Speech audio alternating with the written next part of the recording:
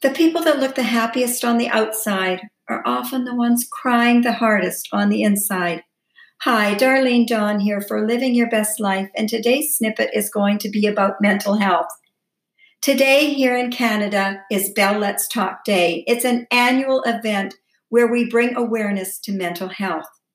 That doesn't mean we just consider it for one day. It's a day when we open up the discussion and we bring awareness to those who are often suffering in silence. There are people that are obviously depressed, and still people look the other way in hopes that somebody else will get involved, passing the buck.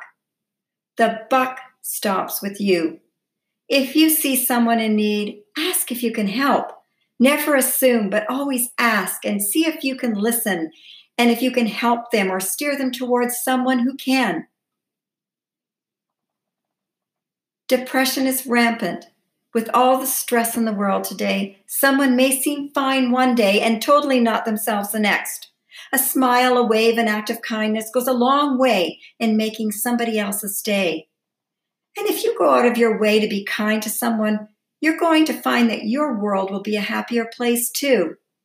Please don't use phrases like suck it up or pull your bootstraps up or get it together, man. When someone is truly hurting, this only makes it worse, as you're lessening the importance of how they are truly feeling. You're being dismissive and uncaring. I have suffered from depression and anxiety, as some of my friends and family have as well. Mental health affects all of us. If not you, then someone you love is suffering and you may not even know it.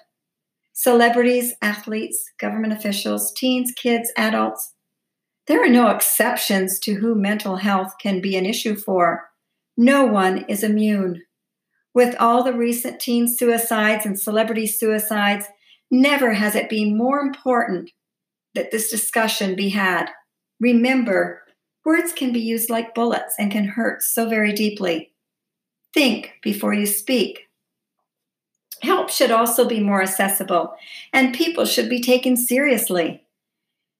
I thought we had come a long ways with regards to that, but I recently heard of somebody who went for help and they weren't taking that seriously because they didn't present as being suicidal.